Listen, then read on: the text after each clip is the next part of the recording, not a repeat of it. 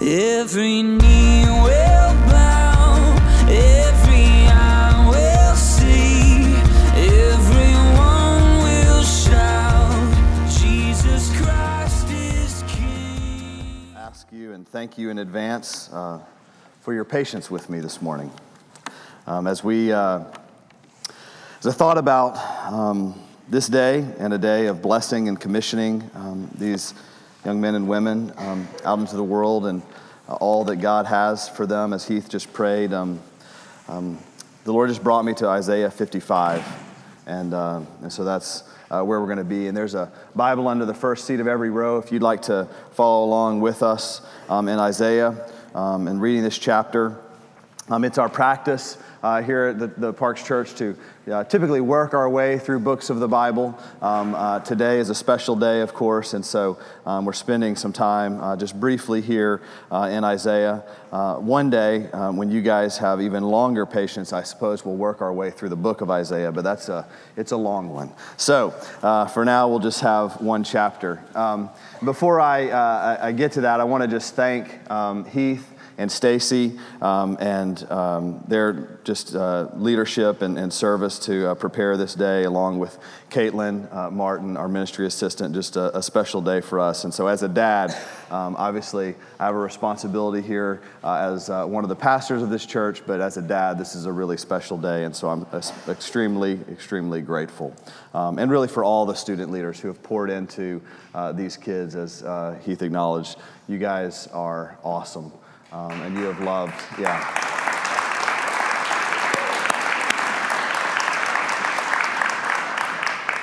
I said this morning, but it's worth repeating that, I look at this group of seniors, and I'll just, this is a word of exhortation for you that have kids that are younger than us, young kids maybe not even yet in our student ministry, but the thing that I have the most hope in, that gives me the greatest peace as a dad, is knowing that those young people that stood before you have a love for the church, a desire for the church, and that's been modeled by their parents. That starts at home. Parents, the way that you think and live out and serve as a part of the body of Christ is caught by your kids.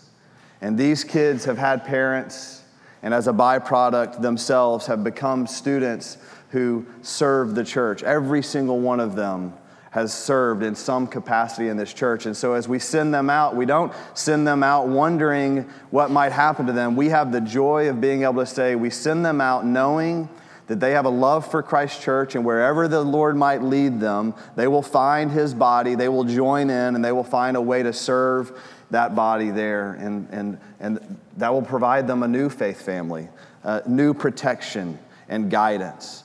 And so those of us, and I have younger sons as well, those of you with younger children, I can't encourage you, exhort you enough to make the body of Christ, this faith family, and if not this faith family, a faith family somewhere, a priority in your life, and train your children to love the Lord, but also to love His church and to serve in it. It is a great joy, and it just gives us so much peace. So you heard Isaiah 55 that was read for us, and Isaiah 55 is an invitation from God to enjoy in His abundant blessings. And so for seniors, I want you to take this passage to heart, this text, and I want to invite you to remember and continually remind yourself to enjoy His abundant blessings. And for everyone else in the room, this isn't just for the seniors, that we also are invited to enjoy in the blessings of God. God is a generous and compassionate and faithful God. And so we have the joy of just being able to come in and take what He freely offers to us. And of course, the only way that we can truly and fully enjoy God's abundance and His blessings is that we turn away, as He says here in the early verses, from seeking blessing and seeking happiness and joy from a broken world that cannot offer it. This world has many things to offer, but everlasting, eternal joy that is not hindered or contingent upon circumstances is found only in the Lord. And so I'm going to read for us. It's a short chapter. I'm just going to read for us the entire chapter. It was read the first 3.5 verses, or 2.5 verses, and I'm going to read all of it so we can just once again hear God's word and allow it to wash over our hearts. Come everyone who thirsts, come to the waters, and he who has no money, come buy and eat. Come buy wine and milk without money and without price. Why do you spend your money for that which is not bread, and your labor for that which does not satisfy? Listen diligently to me and eat what is good, and delight yourselves in rich food. Incline your ear and come to me. Hear that your soul may live. And I will make with you an everlasting covenant, my steadfast, sure love for David. Behold, I made him a witness to the peoples, a leader and commander for the peoples. Behold, you shall call a nation that you do not know, and a nation that did not know you shall run to you, because of the Lord your God and of the Holy One of Israel, for he has glorified you. Seek the Lord while he may be found. Call upon him while he is near. Let the wicked forsake his way, and the unrighteous man his thoughts. Let him return to the Lord, that he may have compassion on him, and to our God, for he will abundantly pardon. For my thoughts are not your thoughts, neither are your ways my ways, declares the Lord.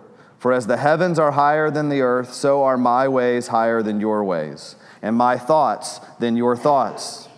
For as the rain and the snow come down from heaven and do not return there, but water the earth, making it bring forth and sprout, giving seed to the sower and bread to the eater, so shall my word that goes out from my mouth. It shall not return empty, but it shall accomplish that which I purpose, and shall succeed in the thing for which I sent it.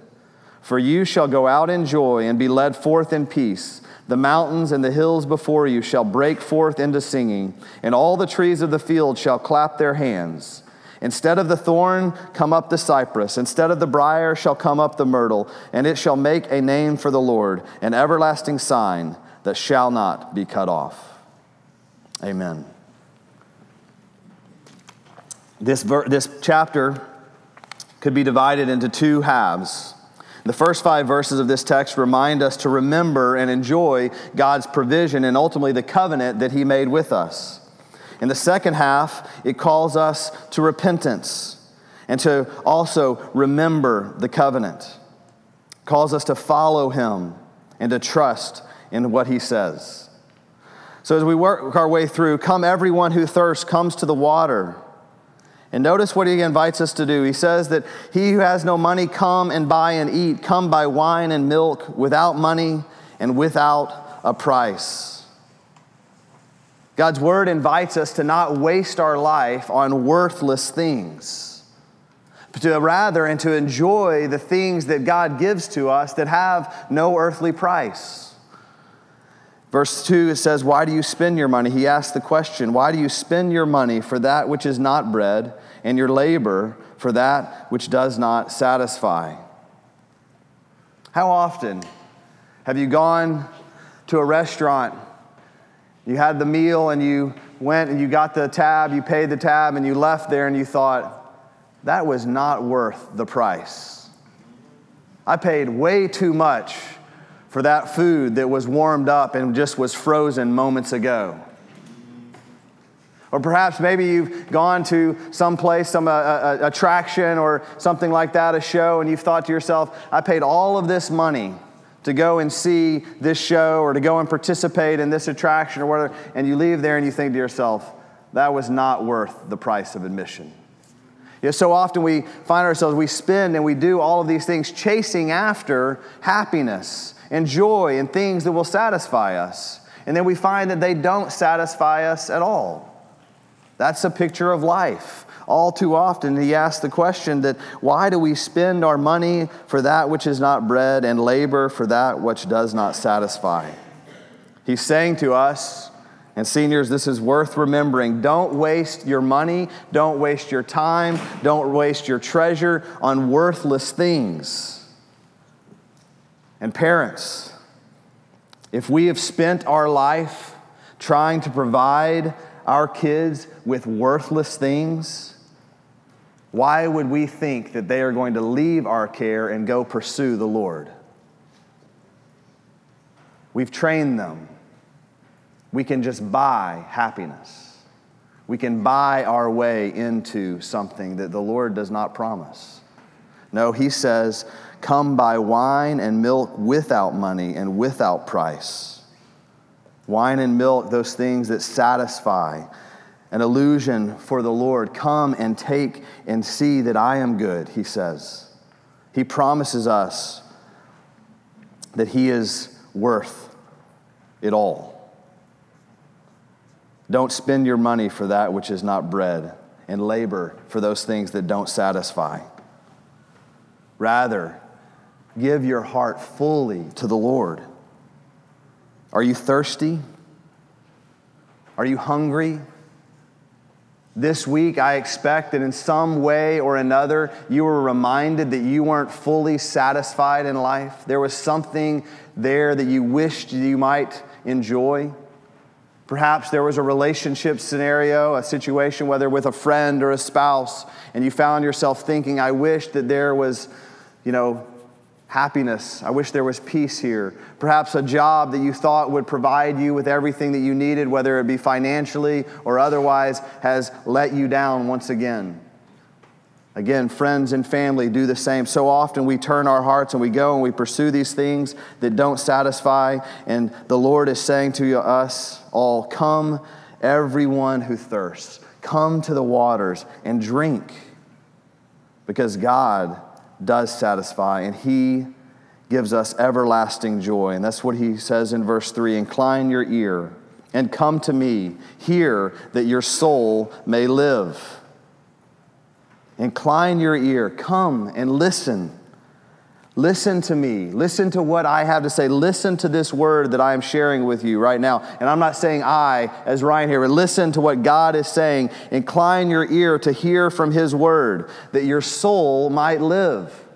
See, the reason that we make this exchange so often and we try and buy the things that won't satisfy and we miss the meal that God provides is that we're not listening to his word. We're not hearing from him. And so we try and we go out and we strive, and all really that we're after is we're looking for life. And we look for life in the wrong places. We're looking for life in a place that it doesn't exist, the brokenness of this world. Every single day, in some way or another, we're reminded that things aren't as they should be, that things are messed up, that things are broken. Again, that will manifest itself in some way or another. Perhaps you faced, again, challenges in relationships, challenges in jobs, challenges in friendships, challenges in your living situation. I couldn't even imagine all of the things that you might be facing or the questions and the doubts that have come across your minds this week. But there's something in your heart that has reminded you that things aren't as they should be. And so you go out and you think, this is the remedy. If this would happen, then I will be satisfied. If this would take place, then I'll find joy and happiness. And God says to us, no, you can't buy that happiness. You can't buy the things that you want. You know where you can get them? You can get them for free from me as you incline your ear to come and hear my word, that your soul may live. Whether you know it or not, whether it's been recognized mentally and made its way deep into your heart, all that we are after is life. We want to survive. I can't remember the guy's name. I should have looked it up just moments ago, but we've heard the stories of men. I just heard another one this last week of people who have cut their arms off to survive. You may have seen the movie where the guy's rock climbing and the rock falls on his arm, and he knows his only way to live is to sever his own arm. Just this last week, I heard the news story of a farmer who fell into a hole and he had to sever his own leg. Ladies, I know you're getting a little queasy. I apologize. But the reality is we have this desire, this hunger, we have this built-in natural evidence that we want to live and survive. And our souls want the same thing. We are looking for life. And so we go and we try and find life any place that we can. And the enemy in this broken world is a smorgasbord of offering. And students, as you step out into the world and you're going to leave the protection and the provision of your parents' homes one day, where you've been sort of insulated from that smorgasbord, you haven't seen and heard and tasted all of the things that the world has to offer, you're going to have to discern, is this where I'll find and attempt to find joy and happiness, or will I trust the Word of God and listen to what He says and say, no, I won't try and buy bread that won't satisfy. I won't labor for that which does not satisfy, but I'll incline my ear to hear from the Lord that my soul might live. And as He invites us to hear from Him, and He tells us and reminds us that He is, that through listening to Him, our souls may live, He says that He will make an everlasting covenant. And He points to David. David, a man after God's own heart, who was the one who He made a covenant with. And He says that I will make you a king, and I will make you a nation. And He reminds us of His covenant with David in verse 4. Behold, I made him a witness to the peoples, a leader and commander for the peoples. Behold, you shall call a nation that you do not know, and a nation that did not know you shall run to you, because of the Lord your God and the Holy One of Israel, for He has glorified you. God made a covenant with David. And in the same way, He says, if you'll listen to me, I will give you life and your soul will live. The covenant maker, the one who keeps the covenants, and He showed that and He proved that through David. And for those of us on this side of the New Testament, He showed that to us through Jesus, who David was just a pointer to. David in his life was pointing to Jesus. That covenant is an everlasting covenant. It is sure. It is steady. It is a foundation that our lives can be built upon. And the one who made that covenant with us is saying to us, come, listen, hear from me, and I will make you a people.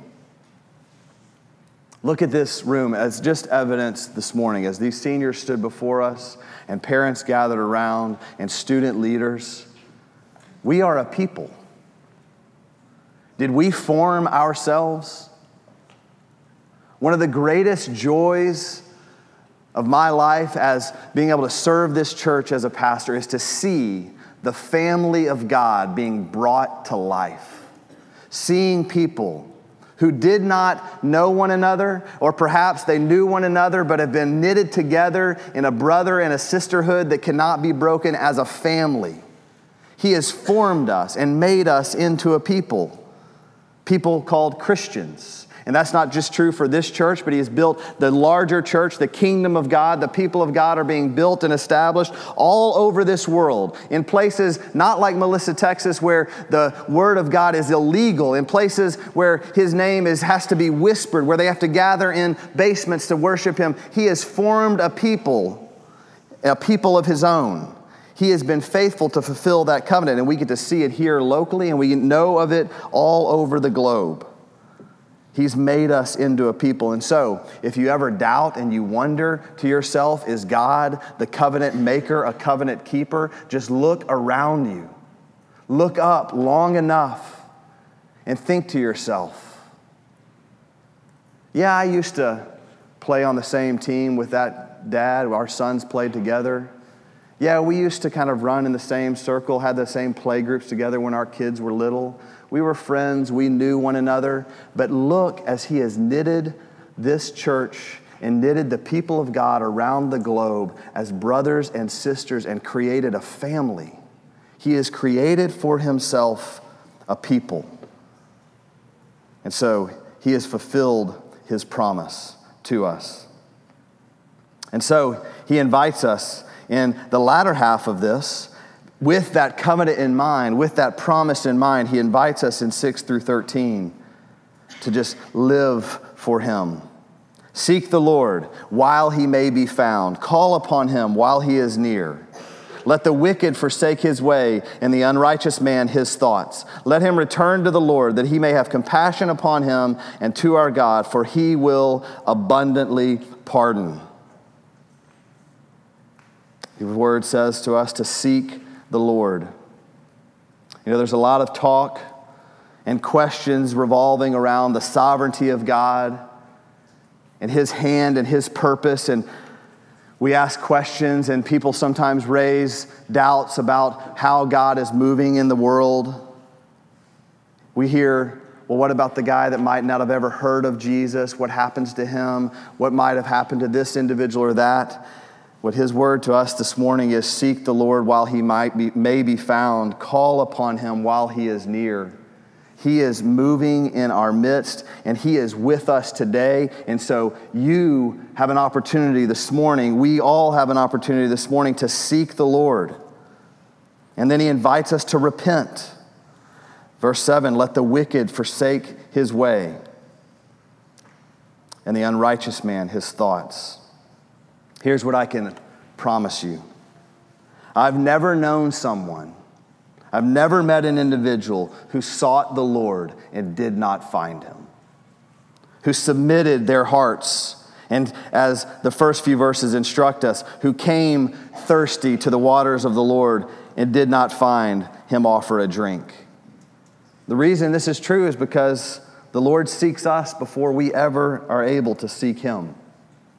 He comes after us. He pursues us. And as He spurs us to open the door that He's knocking upon, we find Him. I mentioned just before Heath came up the testimony of our family's life and a little bit of our heritage, and just how God has been so faithful to our family. I can testify to you, and I've said this morning to Grayson as I gave him my blessing. I know you might think differently of me, but you think too highly. There's nothing in me that would create the young man that God has created him to be. I've done my part. I've been obedient to the best of my ability as God has called me to be as a father, but I'm a sinful, broken man who does not have the power to save my own son. But God does. God in heaven, our Father, our good Father, does. And He has pursued his heart, and He's made him His own. And I get to rejoice in that. I get to have peace in that. That's because God is faithful. And while he was able, seek the Lord while He may be found, Grayson called upon Him while he was near. And we're all invited to call upon the Lord and to repent, lay down our wickedness, confess it to God, confess our unrighteousness and all of our thoughts, and turn to the Lord. And when we do that faithfully, as we lay down our sins before God, before Christ and His finished work on the cross, we find that He has compassion on us. And He abundantly pardons. Abundantly pardons. Just a word. There's somebody in this room, I have no doubt, a number this size, that is thinking to yourself, there are sins in my life. Pastor, if you knew about these, you would question. You would wonder, does God love me enough? Does God care for me enough? There's no way that if you knew what I had done, if you knew the story of my life, that's a lie from the enemy. He abundantly pardons. Return to the Lord that He may have compassion upon you, and to your God, for He will abundantly pardon. And He does that through Christ. See, one of the things that we have to acknowledge, and the enemy tries to tempt us to think otherwise, we have to acknowledge verse 8. And this is sometimes on a coffee cup, and it's an easily quotable verse, but we don't live this out in the way that we should. For my thoughts are not your thoughts, neither are your ways, declares the Lord. Neither are your ways my ways, declares the Lord. For as the heavens are higher than the earth, so are my ways higher than your ways, and my thoughts than your thoughts. See, the sinful man who is doubting the love of God and the abundant pardon of God is thinking to himself, well, if I were God and I knew me, then there's no way that I would forgive this. Or is thinking about someone else. I understand who God is, but if he knew about this and knew about this about that person, I surely wouldn't pardon them. It's the reason that we wrestle with the idea that someone who has been convicted of a crime and finds themselves on death row can repent and be forgiven and find Christ and find everlasting life. That doesn't compute, because in our human nature, in our fallen sinful nature, we don't think the way that God thinks. And praise be to God that I can't get my mind around the bigness of who God is. Can you imagine if God thought the way that we thought? It would be a disaster. I've told you and confessed many times in this church, I'm a train wreck. I'm messed up. If the things that I thought actually took place, because guess what? When God thinks something, that's exactly what happens. You would have no idea. It would be very, very bad. Let's just say that. My thoughts are not your thoughts, says the Lord. My ways are higher than your ways. One of the most beautiful things that we can get our minds around is the fact that we cannot think like God. We cannot operate and live like God would call us, or like the way that he moves. We can strive for that. We ask the Lord to give us eyes to see and ears to hear, to operate and move in the world as he would have us, to see others as he sees them. But our thoughts and our ways are always going to be lower than his ways. And as we acknowledge the bigness of God and the smallness of who we are, then it leads us to worship him and to acknowledge that he is greater. And here he reminds us in verse 10, as we continue, he reminds us of how he moves. For as the rain and the snow come down from heaven and do not return there, but water the earth, making it bring forth and sprout, giving seed to the sower and bread to the eater, so shall my word be that goes out from my mouth. It shall not return to me empty, but it shall accomplish that which I purpose and shall succeed in the thing for which I sent it. I know that in this time of year, we are all marveling as we've had all of the rain and all those weeds have popped up in our yards.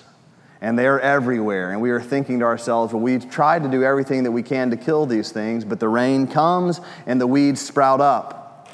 Conversely, there's times when I marvel at the fact that the rain comes and the beautiful flowers sprout up and all the good things that the Lord has provided sprout up, and I've done nothing to create that. This is what it's like with the Word of God. This is the confidence and the hope I can tell you as a preacher that I have, is that his word, it says, goes forth from his mouth through this book very often, sometimes through the spoken word as we are doing here this morning or in conversations with others. But the word goes out and it does not return empty. It will accomplish that which I purpose. You want to understand why, even as young children from birth, being committed and faithful, a part of the church and the family of God, has been something that we've just been adamant about as a family. It's not because we're more religious than anyone else. It's not because we think that we're better than anyone else. It's not because we have all of life figured out. No, we acknowledge that God's ways are higher than our ways, that his word is better than our word, and that through the washing of his word over our children's lives, week after week after week, year after year after year, it will not return void, that it will accomplish what he intends for it to accomplish. God's word will do exactly what God's word says it will do in his perfect timing. As a preacher, as I said, God's word will do what it will do. That's why I can have confidence even in my weakness, in my gifted or non-giftedness, that as I proclaim his word, whatever he intends it to do in your hearts, in your souls, it will accomplish. It's not about me. And as Heath said to our seniors, it's not about you. It's about God. It's about his ways and what he intends to do. Parents of children who have not yet followed the Lord and submitted their lives to his lordship, confessed their sinfulness, acknowledged Him as Savior and Lord, let me just give you some encouragement. Continue to wash your children in the Word of God. Pour out His Word over them. Teach them His Word. His Word will not return empty. It will do what He intends it to do. And so we can have peace in that. We can have hope in that. And I'll take us back to the covenant that we read about in verse 3. In verse 12 and 13, He reminds us again of the everlasting promise. He reminds us again of His ultimate faithfulness. You shall go out in joy and be led forth in peace. The mountains and the hills before you shall break into singing, and all the trees of the field shall clap their hands.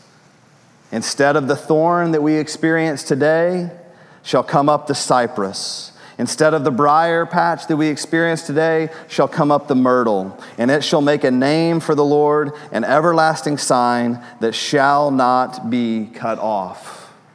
The covenant that He made with David was fulfilled in Christ. And as He has invited us to submit our lives to follow Christ, He's made a covenant with us that we shall go out in joy and have everlasting peace. You want life? You want abundant life? Do you want everlasting joy? Do you want peace? Do you desire all of those things for yourself, but also for your family and for your children and for generation after generation? Seek the Lord while He may be found. Call upon Him while He is near. Let us pray. Father in heaven, we thank You. Again, we thank You for Your word, Your promises to us. We thank You that Your word does not return void. God, I thank You for the joy and the peace that comes from knowing You. And I pray for every soul in this room that they would know the joy and the peace of following You.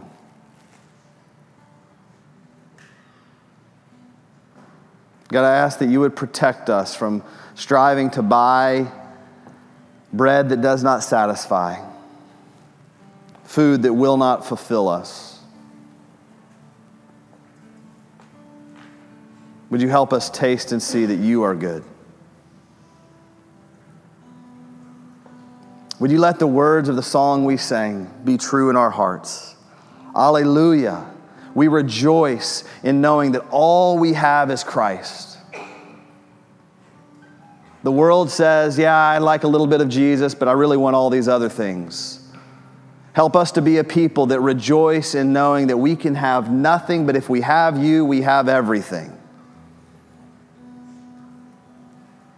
Help us to let go of those things that get in the way of our pursuit of You, that get in the way of the relationship that You have invited us into. Help that song to be true of our lives. Alleluia. All I have is Christ, and He is enough.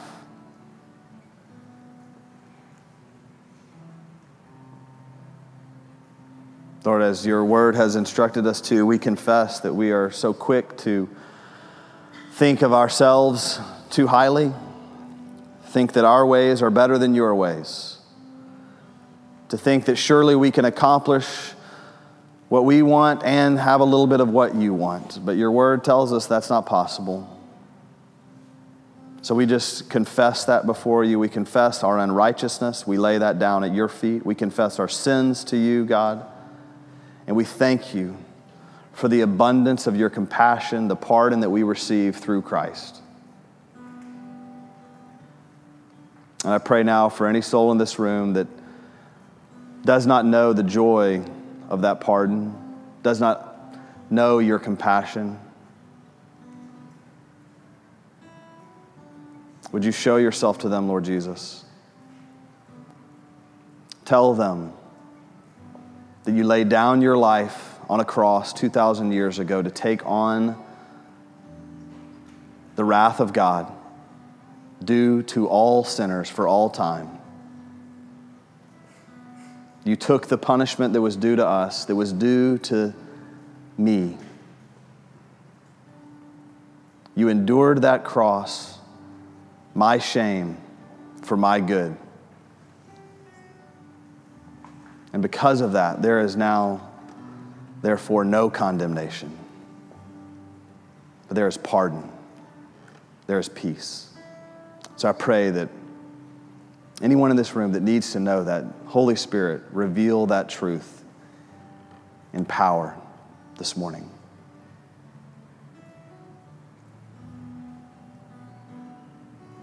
Help us this morning to seek you, Lord. To chase after you, to hear you knocking at the door, to come and open it and find everlasting joy and peace. We pray all of these things in the blessed name of our Savior. In Jesus' name, amen.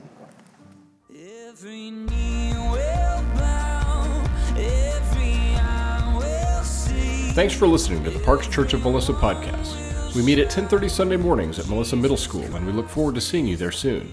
The Parks Church, for the city, about a person.